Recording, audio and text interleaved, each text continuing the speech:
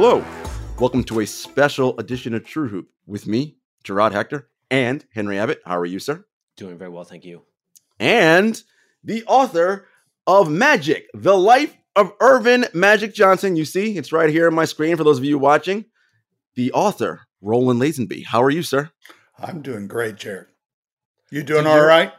You're on the cover of the New York Times Book Review. Yes, and I just was notified today. I couldn't figure out what the hell are they doing putting me on the cover of the New York Times Book Review, and then I found out I'm an editor's choice. And my Jordan book was an editor's choice, so that's good because I've taken a beating over some stuff with this book. Let's go on. I was going to say let's just jump right to that.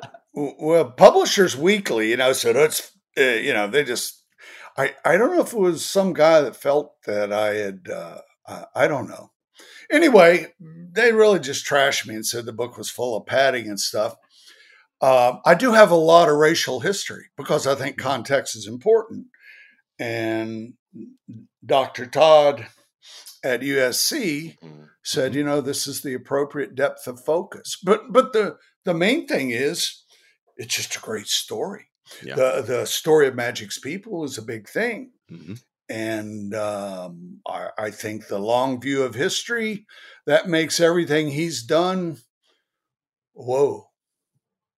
Yeah, I'm with you there, Roland. And I have to say, look, you couldn't have picked two better subjects for a book in Magic Johnson and Michael Jordan. That's going to elicit emotions from people. And the other one? Well, the other two, Kobe Bryant and Jerry West. Yep. And, those are some major dudes. They are. And Phil Jackson, too. I did one on him. So those are major dudes. Absolutely. And I think you're so right. Dr. Todd Boyd, of course, legendary historian at USC professor. Like, he's really an awesome person to talk to about this stuff. Magic, for me, was my favorite player growing up. So super excited to have you on this podcast. Because when they first start watching basketball and seeing that guy play, do not instantly fall in love with the sport of basketball. Blazer fans, that's who. I tell you. Henry, Blazers fans. Easy one. Henry, as everyone knows, a lifelong Blazers fan, so he didn't love Magic the way I respect the living shit out of him. But there was a playoff series that ended with Magic just doing that thing where there's like maybe 2.5 seconds left and he just throws the ball in the air. So like nobody has the ball for 2.5 seconds. And I was just like, oh, Magic, you genius. Like, I was like, I wanted that ball so bad. Yeah, respect. No, it's super great. And, Roland, I want to start here because you said history and context is so important. So I want to start with Lansing, of course, where Magic was born and grew up in 1975, right? And sort of the racial history and strife going on in the country at large during that time, and then specifically Magic in East Lansing. And, what I thought was so fascinating was here is a guy, a young man, he's a teenager at that point, sophomore in high school or so. And his style of play is the antithesis of what the white establishment like when it comes to basketball, right? Showboat was what he was called, right? But when you watch him play and you understand, that is his personality. That's him infusing his infectiousness, which is actually a connector, right? It brings people together. And you remark on a story where after particularly tense time in Lansing, where he was able to organize a walkout at his high school. One, tell me about that story for our listeners, and just how you went about sort of digging deep into that particular story and the importance of including it in this book. The assumption, I guess, in white racial perspective is that we're moving away from this a little bit, but that it had to be some white guy figuring it out for everybody.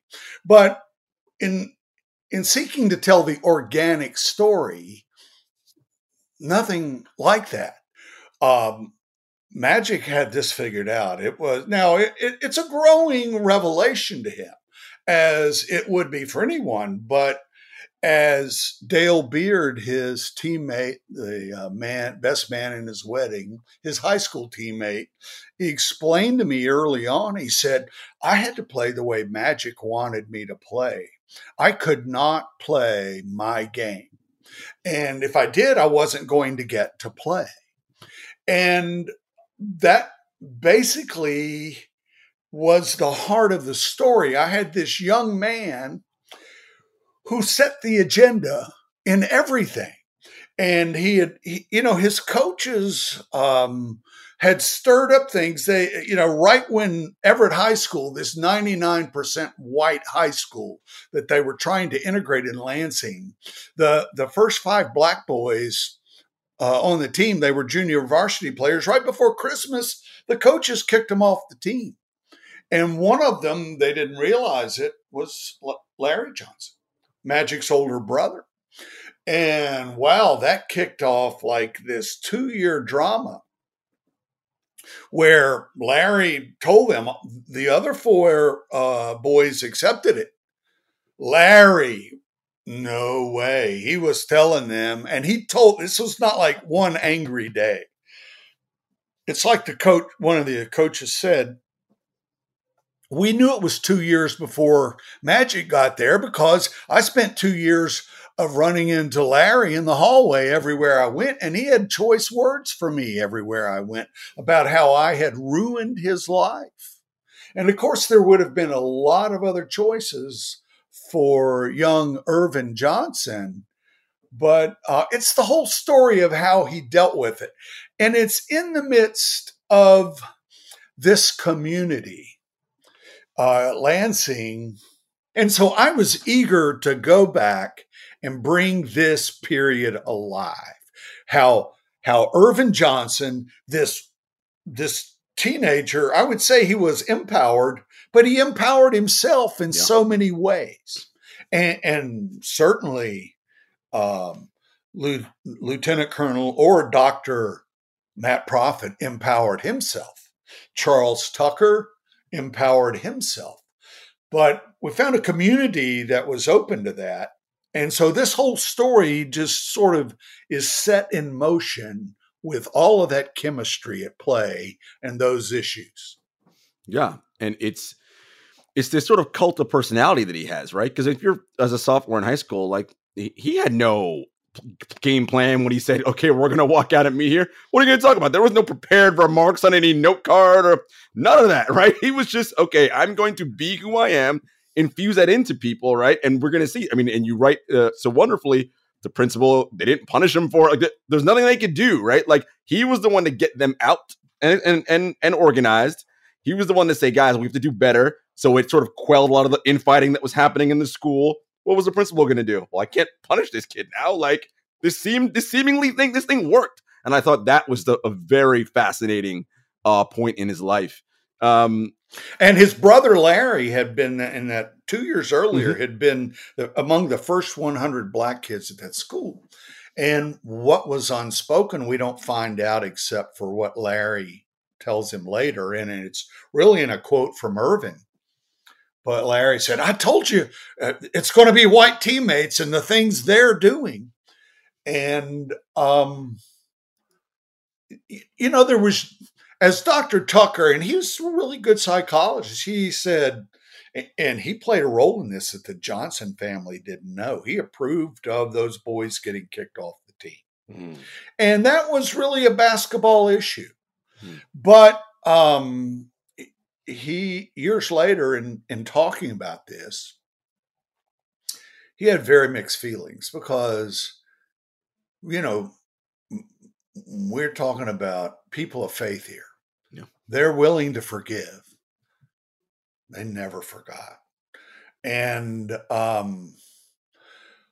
you could not go into that situation if you're one of the 100 and be cowed, as Dr. Charles Tucker explained. That didn't mean, it was the age it was. But what I was trying to do is just sort of frame the whole issue in culture, because I think there are a million more issues like that to happen. One level of misunderstanding or another, one level of blindness or another happens every day, all over the place in this world. And I just wanted on the record how everybody brought what they had to bring. And I thought that was, I just admired the people. Now, Dr. Charles Tucker is sort of a controversial guy. He's had his history. I know about that personally. We all have our histories. I just really thought, first, true hoop. That's Dr. Charles Tucker. That dude loves some hooping. And if you've been a pickup addict and you've played 6-7 days a week, even with my game, I'm just telling you, you understand Dr. Charles Tucker immediately and his value. And it's really so much of all of this is about, we have shared values. Mm-hmm. We have a lot of shared values. It just depends on whether we want to pretend we don't or not. And we got to get on down that road. And so one of the real issues, and I'll shut up, but one of the real issues was, should a white guy write this book? Mm. And I sort of sought around trying to recruit, because there's a lot of talented young Black writers. And I couldn't find anybody ready to jump on this. And as I got into it, and my daughter was saying, I don't think you should be writing this. Pardon me, I apologize. Had a cold. Good. But I think white people have to find ways to articulate the truth. I think one of the resentments of white people for Black history, we should all be celebrating Black history. It is the story of American freedom. Now, you can fight all of Bunker Hill you want. It obviously is a big event. Black people there too. But this is the long, protracted march to our understanding of freedom. And, for Black people to have to constantly be articulating that story and holding it in esteem and waiting for white people to quit rolling their eyes about it, I just think there's no color line when it comes to the truth about our racial history. I think we all have to sort of put a shoulder to the wheel. Oh, it's exactly the analogy I wanted to use. So let's say, you're writing a book about Magic Johnson, and he's putting a shoulder to the wheel of all of this history, right? And he has kind of uncommon success in just breaking down a lot of the old barriers, right? He becomes beloved globally while actually pushing on these issues, right? As you described. But part of me is like, well, how do you do that, right? Part of it is fucking smile, right? Like he's just like, he has all this obstinance and like rejects so much, and he's so bossy. He's very bossy man in your book, right? Like, mm-hmm. But the whole time, like, who doesn't like that guy, right? He's a major control freak. He will smile. And, Clyde Drexler, come on, Clyde, get with me. Clyde was so mad. Speaking of Portland, Clyde was so mad. Because, the other thing, you really aren't a lot in sports. Everybody's too cool for school. Mm-hmm. And Magic was the biggest rah-rah guy you could ever find. But he made it all work. And, it was not something. There was no one. There was no one telling him what to do. Now, once his coaches saw what he was doing, they set aside all the old stuff, and they tried to figure out ways they could help the team do it better. He didn't run into that everywhere, but it was organic to the max. That was the same thing when I wrote the Kobe book, because there were so many misunderstandings about Kobe. Totally different situation, but I wanted to go find the organic Kobe. because I'd spent a lot of time with Kobe. And, people made all these assumptions about him. It was all over the place. People in Philadelphia, people in Charlotte, people across the NBA. He was a spoiled kid that was forcing his way into everything. Hell, the Bryant family didn't even know he was going to the Lakers till the night of the draft. It was that, and Sonny Vaccaro admitted to me that was his deal.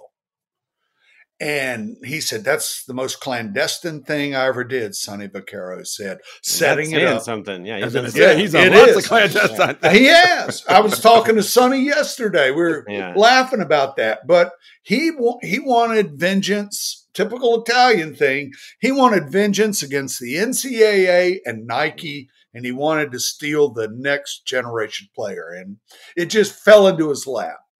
But anyway, the thing that amazed me about Kobe, he knew all this. I spent hours interviewing him. He could have defended himself at any time in the process. He never once brought up any of this crap. Mm-hmm. He smirked about it. Mm-hmm. You know why? He didn't give a crap. He didn't care what anybody thought. The one value he had, and he told me, I'm going to get there. I don't know how. I'm going to figure it out. I'm going to find a way. And he figured he was going to outwork everybody in every phase, insanely outwork them. And so the organic story is critical. Yeah. So you have this period in history that helped shape Earvin Johnson Jr. into who he is, right? Everything you mentioned about his brother and what has been going on in the country at the time. You have his father, right? Earvin Johnson Sr.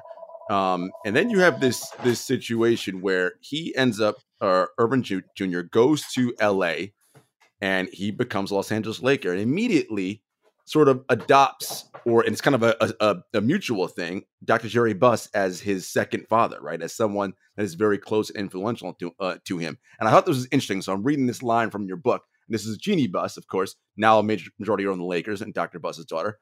They were close from the very first minute until the end. There was just something. They were each other's soulmates in some ways. And that really struck me because Earvin Johnson Sr. and Dr. Jerry Buss could not be more different in their just personalities and who they are and how they operated. But they're both a part of Magic Johnson's soul. And by that, I mean, when you are gregarious and outgoing and all the things that Magic is, well, of course you would align with someone like Jerry Buss. Like that just makes total sense.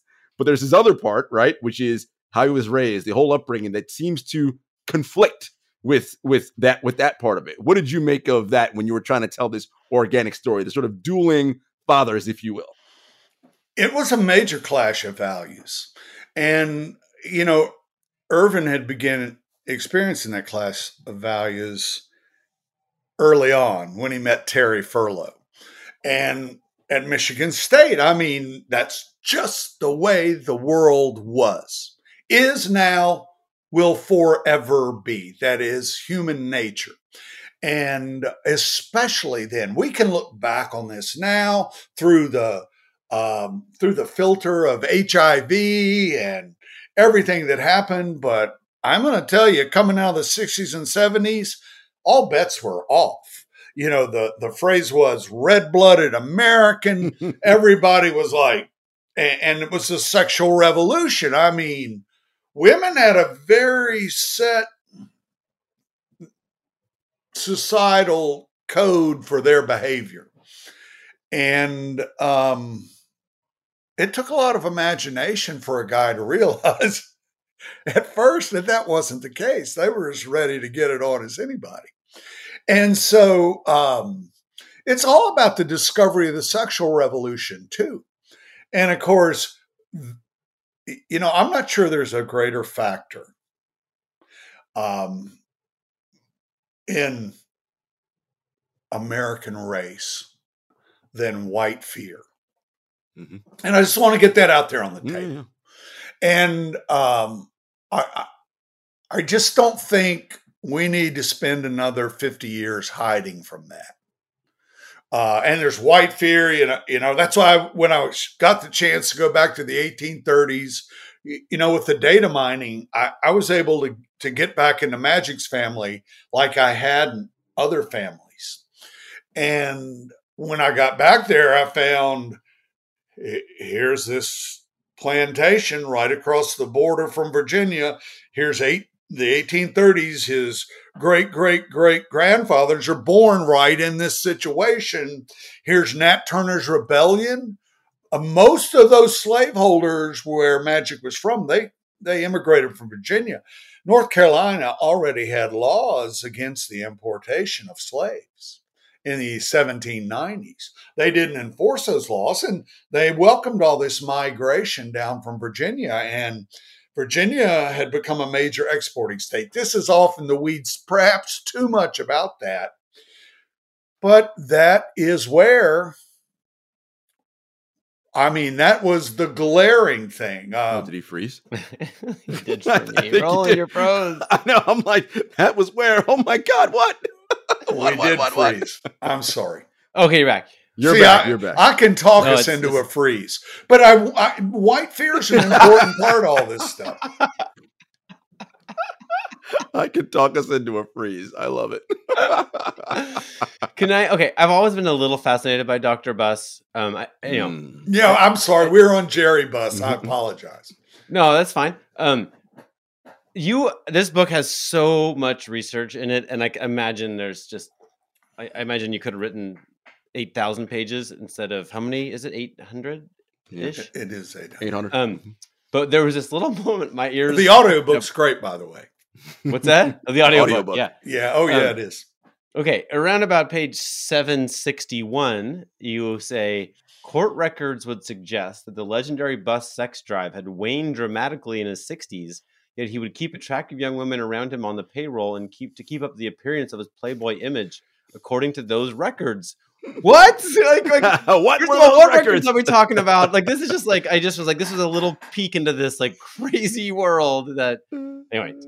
There was a lawsuit against him in San Diego, and there was this, and by that time, Jerry Buss was an old man, so he was somebody you could attach to the lawsuit. But he'd always been bringing young women, a lot of them very young, in and out of his life. And there was a young girl, very young, underage, and it ended up in a lawsuit, and he was a defendant, and there were depositions. And one of the independent newspapers in Southern California had gotten a hold of the depositions. And so part of it was that, this young girl used to come stay at his house, but it was not like he was sexually abusing her. And by that age, what he was doing was for show. But, Jerry, the Sports Illustrated was tipped off that, Jerry might have gotten his money from the mob. We'll never know that. I don't think he did. He didn't have any of the mob mentality. He was scared to death. A lot of this was in place, and then Jerry Tarkanian's agent, Vic Weiss, gets murdered right in right in June of 1979. And all of Los Angeles freaks out over this. That's never been solved. At that time, Jerry Buss was about to close a deal to buy the Indiana Pacers.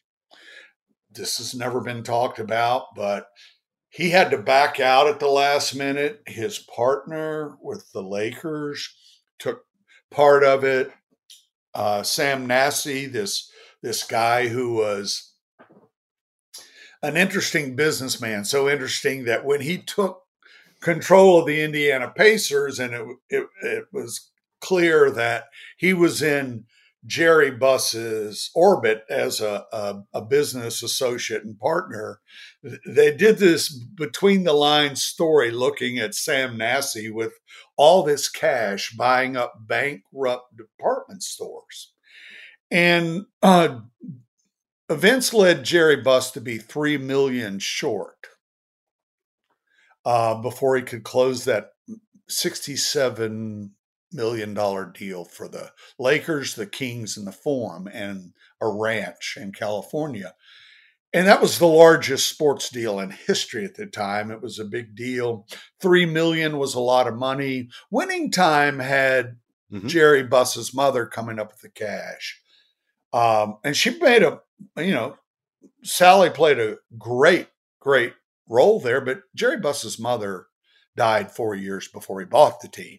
It does seem like a key point. and so there's been some idea that some of his friends helped out, but there was a big investigation. And they basically, as Ron Carter explained to me, he worked for Jerry Buss. Suddenly they were operating the Indiana Pacers and the Lakers and the Kings, for that matter, out of the Kings didn't matter. That was another thing. But out of the Buss Mariani offices in LA. And of course, back in those days, the NBA was so weak, they had gotten Sports Illustrated to first try to investigate that deal. Sports Illustrated hired accountants. They couldn't figure out the deal between Buss and former Lakers owner Jack Kent Cooke.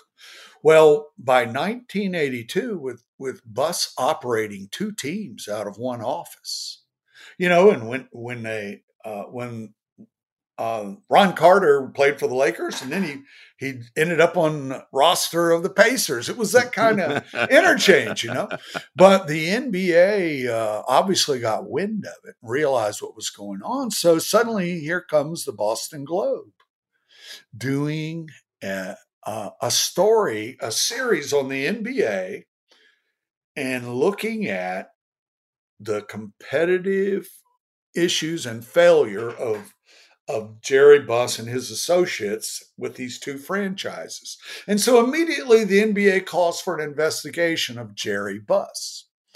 This is 2 years later. And it would seem, Jerry Buss is this outlaw. But Jerry Buss is the Jerry Buss that we all, particularly Lakers fans, came to know and love. He was a guy who David Stern embraced him thoroughly because he was such a forward-thinking man. He did so many things.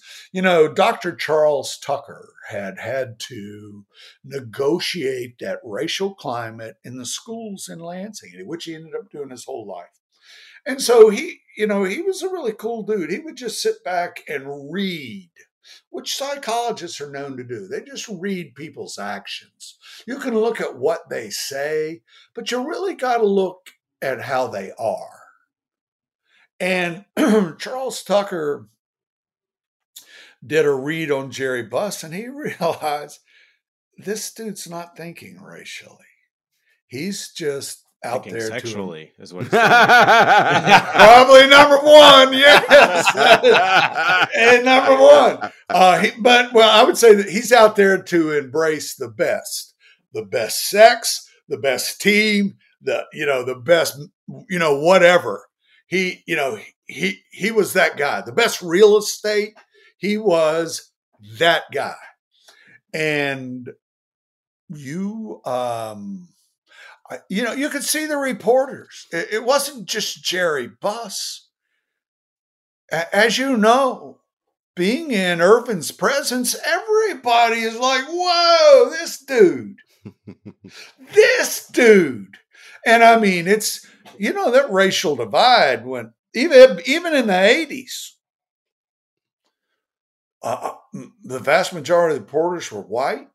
And I said in the book, every time they ask a question, you're basically crossing the racial no man's land to try to relate. Mm-hmm. And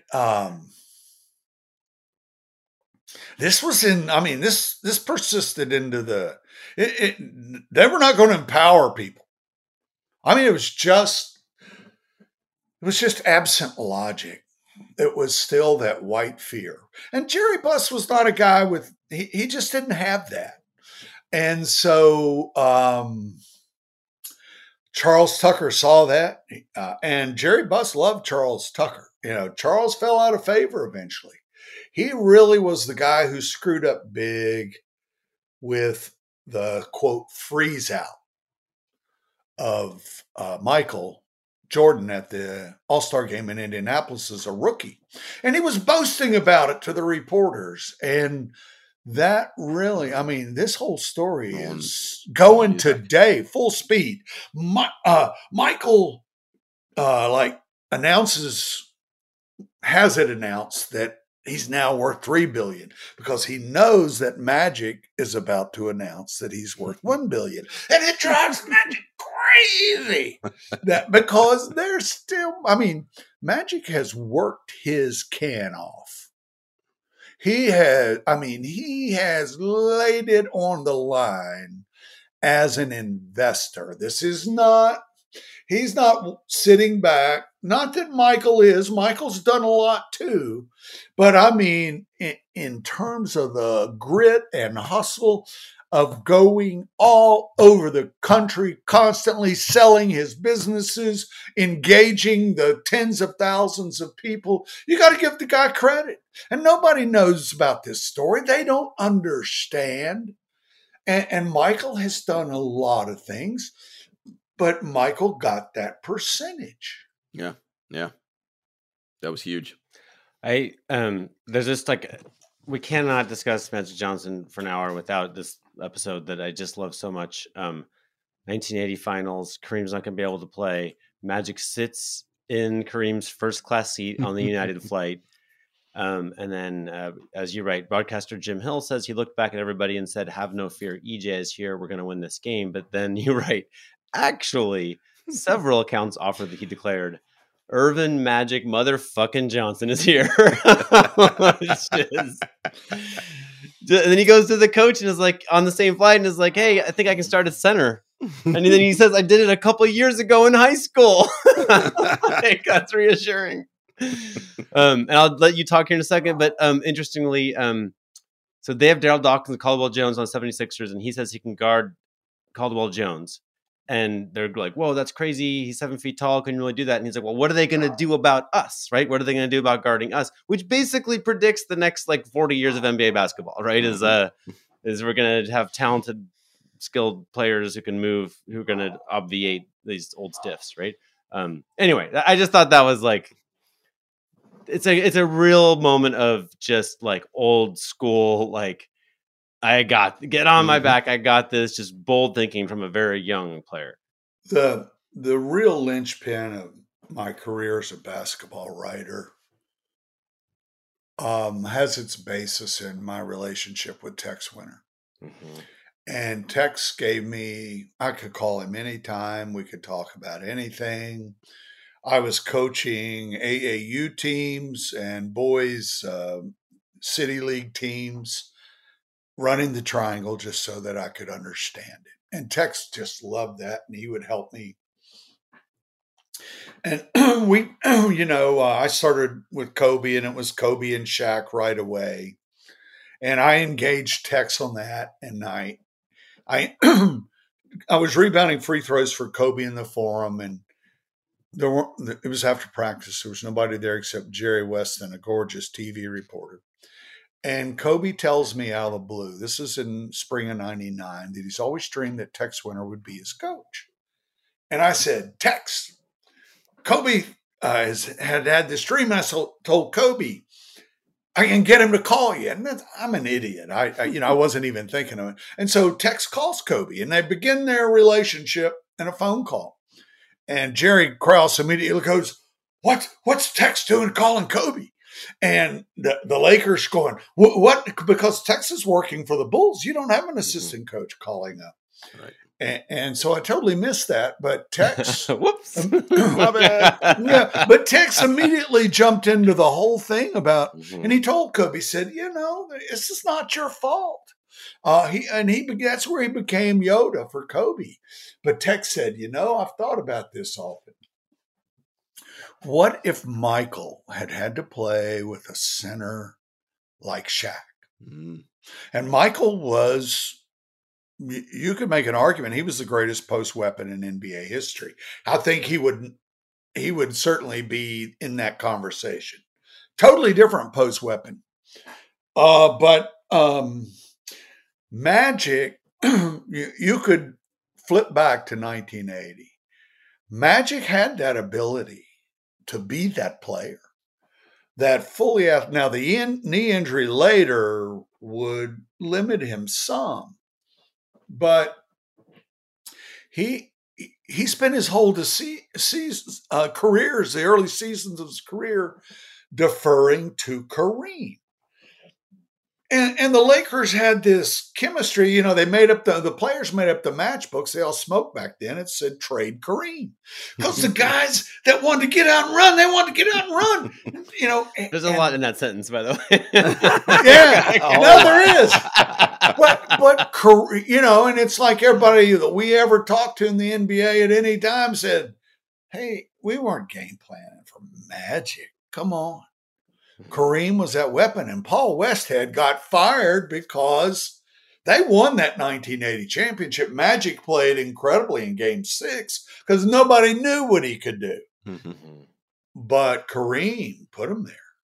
And nobody at any time, whether it's Phil Jackson, and Phil Jackson just sort of ignored Kobe. He built, Phil Jackson was the guy who established the hierarchy of a team. And he said, it's Shaq. Just like in Chicago, he had said, and nobody argued in Chicago or even thought to argue. And that says a lot about Kobe. He thought to argue. but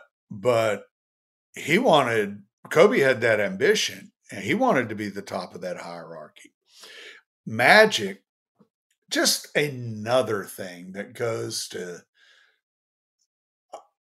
it's just ocean-sized, his emotional intelligence at every phase of his life. And he wanted to run. And he loved that whole thing. And they did run. When you look at the numbers, they didn't run all the time, obviously. They were a very efficient running team, pretty good. But that team was dictated by Kareem and Earvin, from day one. And there's this idea that like the good teams have some kind of harmony, but it seems like to me not. It seems like they kind of have this like ever shifting truce that you just kind of like, can you accommodate a big personality like Kareem and a big personality like Magic and the various coaches who came through, and like they always are duking it out every day, right? That's how it works. Now, you talk about saying a lot in a sentence. That sums up a lot right there. Yeah, that is. No, it is that belief, right? Because you have this idea, but to win a championship, everybody's got to be harmonious and whatever. And it's like, that's not really how it works, right? Like, because these are all these alpha dudes. Because to make it to this league, you've got to have this outsized belief in what you can do. And so does everybody else who plays next to you. How's that going to work? The bad boys were in an intimidating environment. Oh, yeah. I spent my first 5 years of NBA writing with the Celtics, doing their projects 5 years. I did the Bad Boys. I did some Lakers. And I asked Chuck Daly a couple of questions one day, and he said, he was trying to explain, I was a guy that needed a lot of explanation. and he said, basically you're dealing with 12, 13 corporations when you're doing an NBA team. And, corporations are not moral, ethical. So the teamwork is really not wired into corporations. It is not corporate nature because corporations are built for profit. They're built for profit. They're not built for comfort. And so there is that. And I think that's what is treasured about sport and team sport. When it goes against human nature, it goes against corporate nature. And yet somehow you find, you see it a lot in football, but you find people that are willing to sacrifice. And Earvin was always that guy. He kept tally in other ways. Well, it says a lot too. Oh my God, it's funny you say that. So we're in the LA days, and this is, God, this book goes through just these legendary stories. And one of the stories to me that Lon Rosen, when Magic lent them his car, and the car blows up somewhere in LA on the road, and Lon calls Magic immediately. His brand new Mercedes at the time, $40,000. Says, dude, I'm sorry. Like, your car, like, it just exploded. And Magic goes, yeah, great. You all right? Did you get the number out of the glove compartment box before you get out of the car? And Lon's like, no, dude, you don't understand. Your car is like done. There's like remnants. He's like, okay, I'll send somebody down to take care of that. However, about that number in the glove compartment box, did you get it? Right? And that just speaks to that other part of Magic, right? And Henry, you said this so eloquently in our show notes.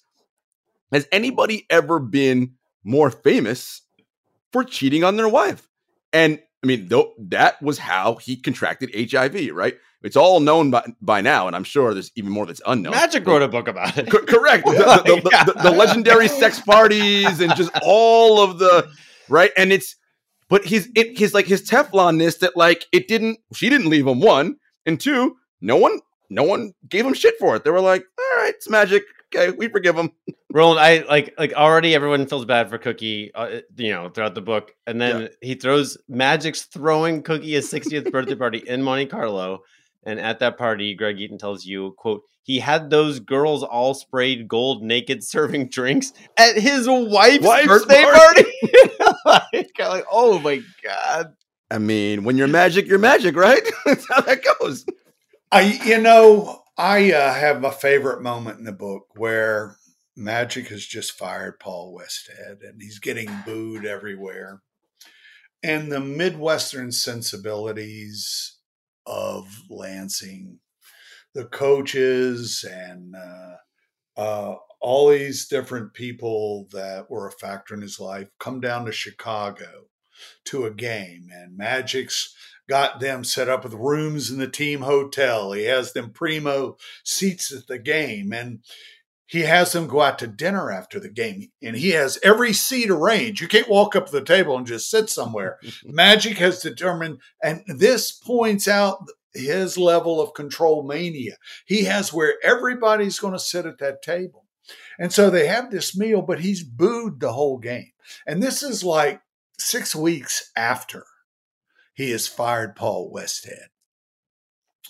And they all go back to the hotel afterward. And they get there, and the place is wall to wall with women. And all these guys, his high school coaches, and their eyes are like, Earvin, who are all these women? And when they go to the room, there are women in the hallways, thick. And they say, are these all whores? And Earvin goes, a few of them are. Some of them are, yeah. And so they suddenly realized that this was just a hidden cultural phenomenon. I mean, where do the penguins go? They march. They go where the fish is. And that is human nature. And so Earvin got in a lot of trouble for saying he accommodated all the women when he was HIV. And that upset everybody. As George Andrews, his lawyer, explained to me, and there's sections in there. He goes to check in a hotel room, and and George is just there to conduct some business with him. They check in, and there's a naked lady sitting in the bed who's bribed a bellhop to get in. And whenever they're conducting business, constantly women knocking at the door wanting him. And he was unpopular for the first time in his life in the wake of Westhead. Now, you can explain anything. There's so many, the tales of, and of course, sex addiction. We don't even know if that's a term, but there are tales of athletes and rock stars and all kinds of people. It covers every group. It's billionaires, everybody. Everybody who's, they got islands, to fly all their friends to but Earvin was greeted by a flood tide, and he was 19, 20, 21, 22 years old. It was not, we were starting to see leaking into news accounts, things about HIV, but his coaches understood, because once he was announced as HIV, all they did was think back to that game in Chicago and what they saw in the hotel. And I just think,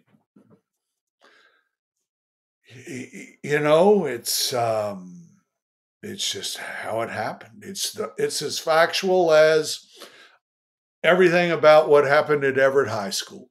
It's as factual as everything down that road he traveled, just as it is all the corporate work that he's put in to make himself a wealthy man who pretty much aims everything he's doing at bettering the lives of Black Americans.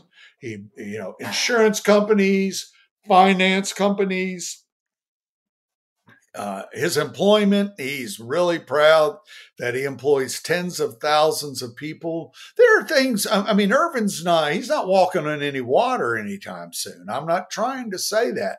I pretty much try to play straight on everything.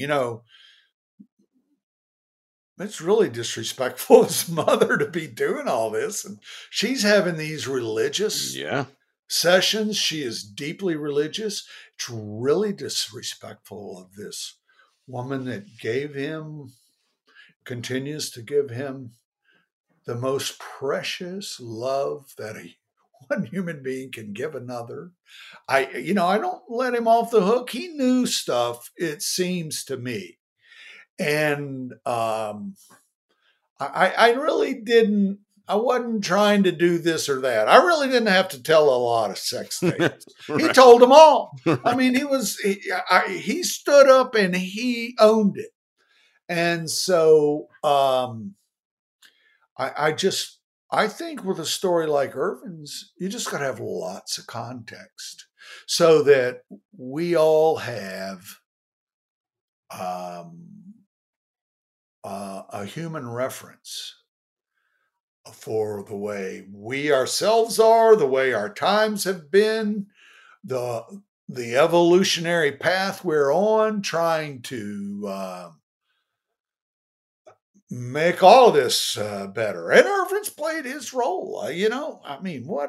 What a major dude. What a major player. Because we're here talking about him because he is true hoop. There's a question I have about magic, which isn't fair for me to ask you, but I'm asking you because you are the world's foremost magic expert at this point. Maybe. So his business life after retirement is very wrapped up with Michael Milken. Like Milken, all of these dudes, these Mark Walter, Peter Guber, Howard Schultz, like they're all from this Drexel sphere. And Magic's he's been publicly close to Milken. They're in a bunch of events and business deals and stuff together. What's going on there? like Tell me about, and then because I'm asking specifically because this circle of people like are going to own the Lakers after the Bust family passes it on, right? This is Guggenheim Partners, and I forget the name of everybody involved, but like they have bought the controlling interest, the right of first refusal to buy the team. And I would believe that. Peter Guber explained to me that they've spent a lot of effort recruiting Magic to be the guy running the Warriors instead of Jerry West. Right. And Magic would not do it. Now, he didn't say why, but he left Guber to believe it was all about the Lakers. Mm-hmm. He did not want to own another team that was not the Lakers. And that he could have run the Warriors. They wanted him instead of Jerry West to run the Warriors, and he turned it down. And billionaires and those who want to be billionaires, they all dance together.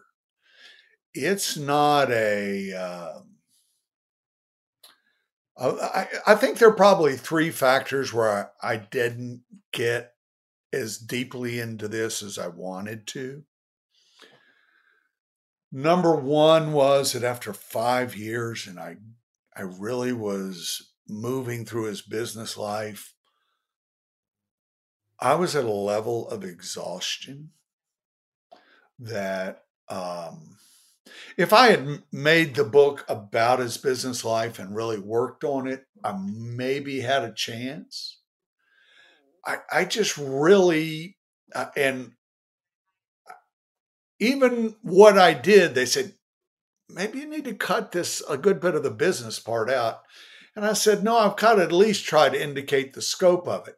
I was fortunate to be able to interview Peter Guber. I'm not, I'm a researcher and an investigative reporter. I'm not a financial, I'm not an accountant.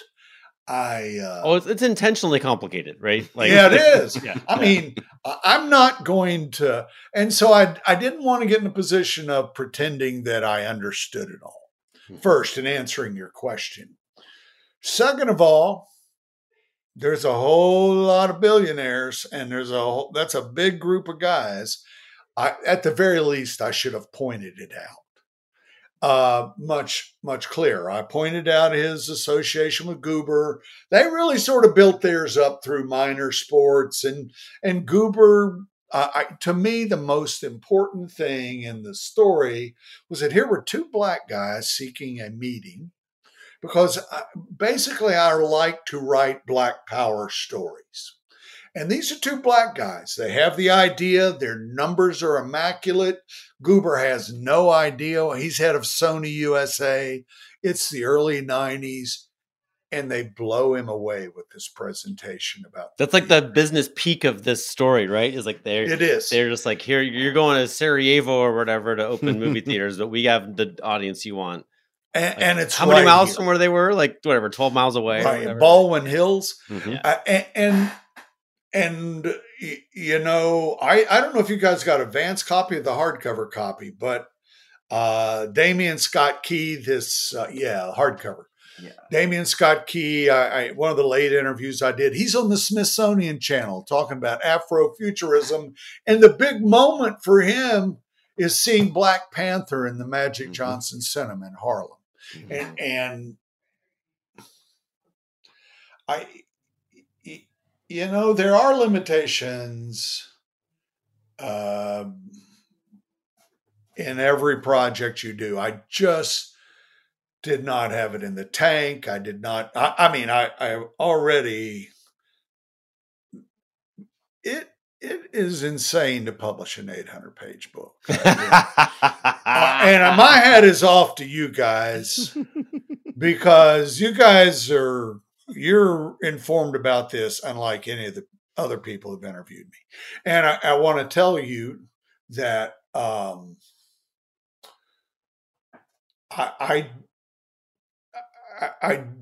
he is that, and somebody will ultimately write that story.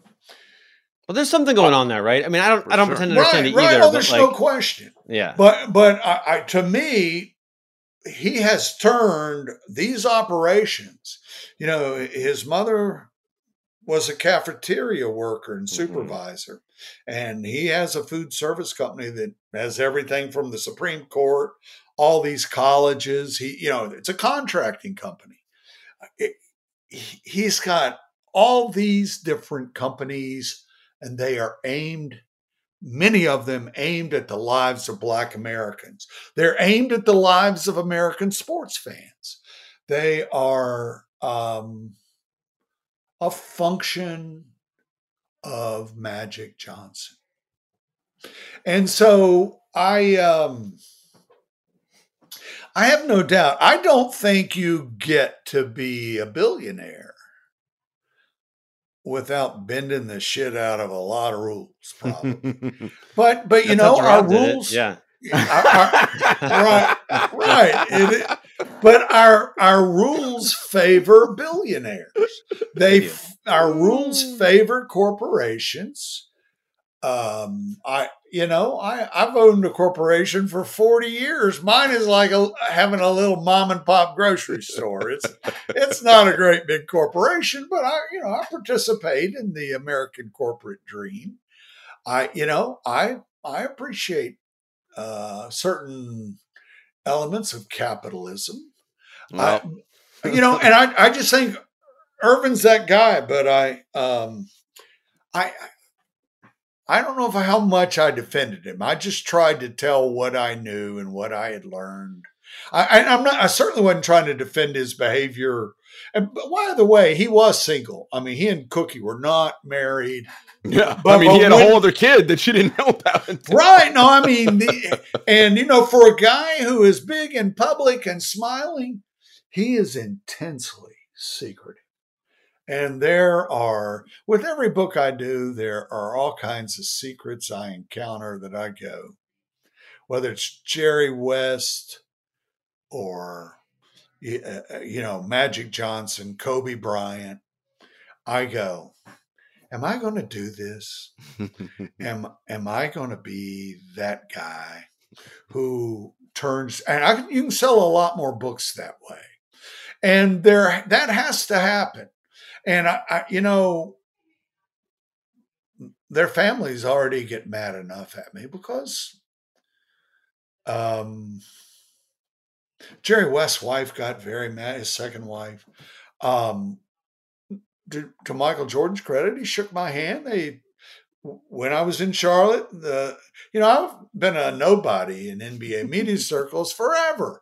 And I'd go We've been Charlotte. on the media bus together, Roland and I. We sat on the little little jitney, going to finals practice. Mike Mass is like those two troublemakers. Yeah. Roland's telling me about his Marriott timeshares. We're all trying to tell the off-camera stories and having fun doing it because you got to really inform the fans of what's up. And but even after the Jordan book came out, I suddenly had primo seats in Charlotte for those games whenever I'd go down there. And so and Michael shook my hand. I mean, he's not happy. I know he's not. Nobody. My wife said, "Why don't you write about dead people?" Because it's like doing an autopsy before they die. It is. Yeah. But also, I always think about, they deal with so many enemies and competitors and people saying bad things about them. NBA athletes do, right? Like, like this book coming out about Magic or Michael is probably doesn't rank super high on Magic and Michael's Richter scale, right? They've dealt with a lot of things. They're not going to be bothered with. Exactly. They're just not. It's not. Now, my Michael book's in 21 languages. It just went into Portuguese. Nice. Magic is already in 8. That's awesome. And I want to say this because I think this is really significant. My son-in-law is Japanese studies. They were over in Japan for a year. He's doing research over there. He's a PhD at Harvard wrapping up. And so we go over to see them in February for 16 days. And he's up one morning down on the coast at the grave of this 9th century samurai warrior. And he sends back this photo. And it's in the mist, and it's one of the neatest photos I'd ever seen. I'm wrapping up my magic book, and I write the ending while I'm in Japan. And I'm thinking, holy fuck. Think about this. We have a global culture that absolutely idolizes warriors. And who are the symbols of the modern day warrior globally? And you have black males in America. You have a culture that has spent hundreds of years doing everything it can to prevent that from happening. And they have statues of Kobe in China. I was working for a Japanese magazine before I was working for an American magazine while I was doing all my Bulls work in the 90s. And my point is that these warriors, they are emblems of what it means to be a warrior, and they are not only cultural and business and athletic titans, but they are heroes to the world. I just find that absolutely and totally poetic and powerful and truthful. And I love it. Well, Roland, this was an excellent conversation. Everybody, Magic, the life of Earvin Magic Johnson. Listen, our heroes are wonderful, but they are also people and imperfect and have all sorts of warts and blemishes. And, people got to tell their whole stories. And this is a wonderful story of Magic Johnson. I encourage you all to pick it up. Roland Lazenby, thank you so much for joining us on True Hoop. Everyone, take care. Thank you.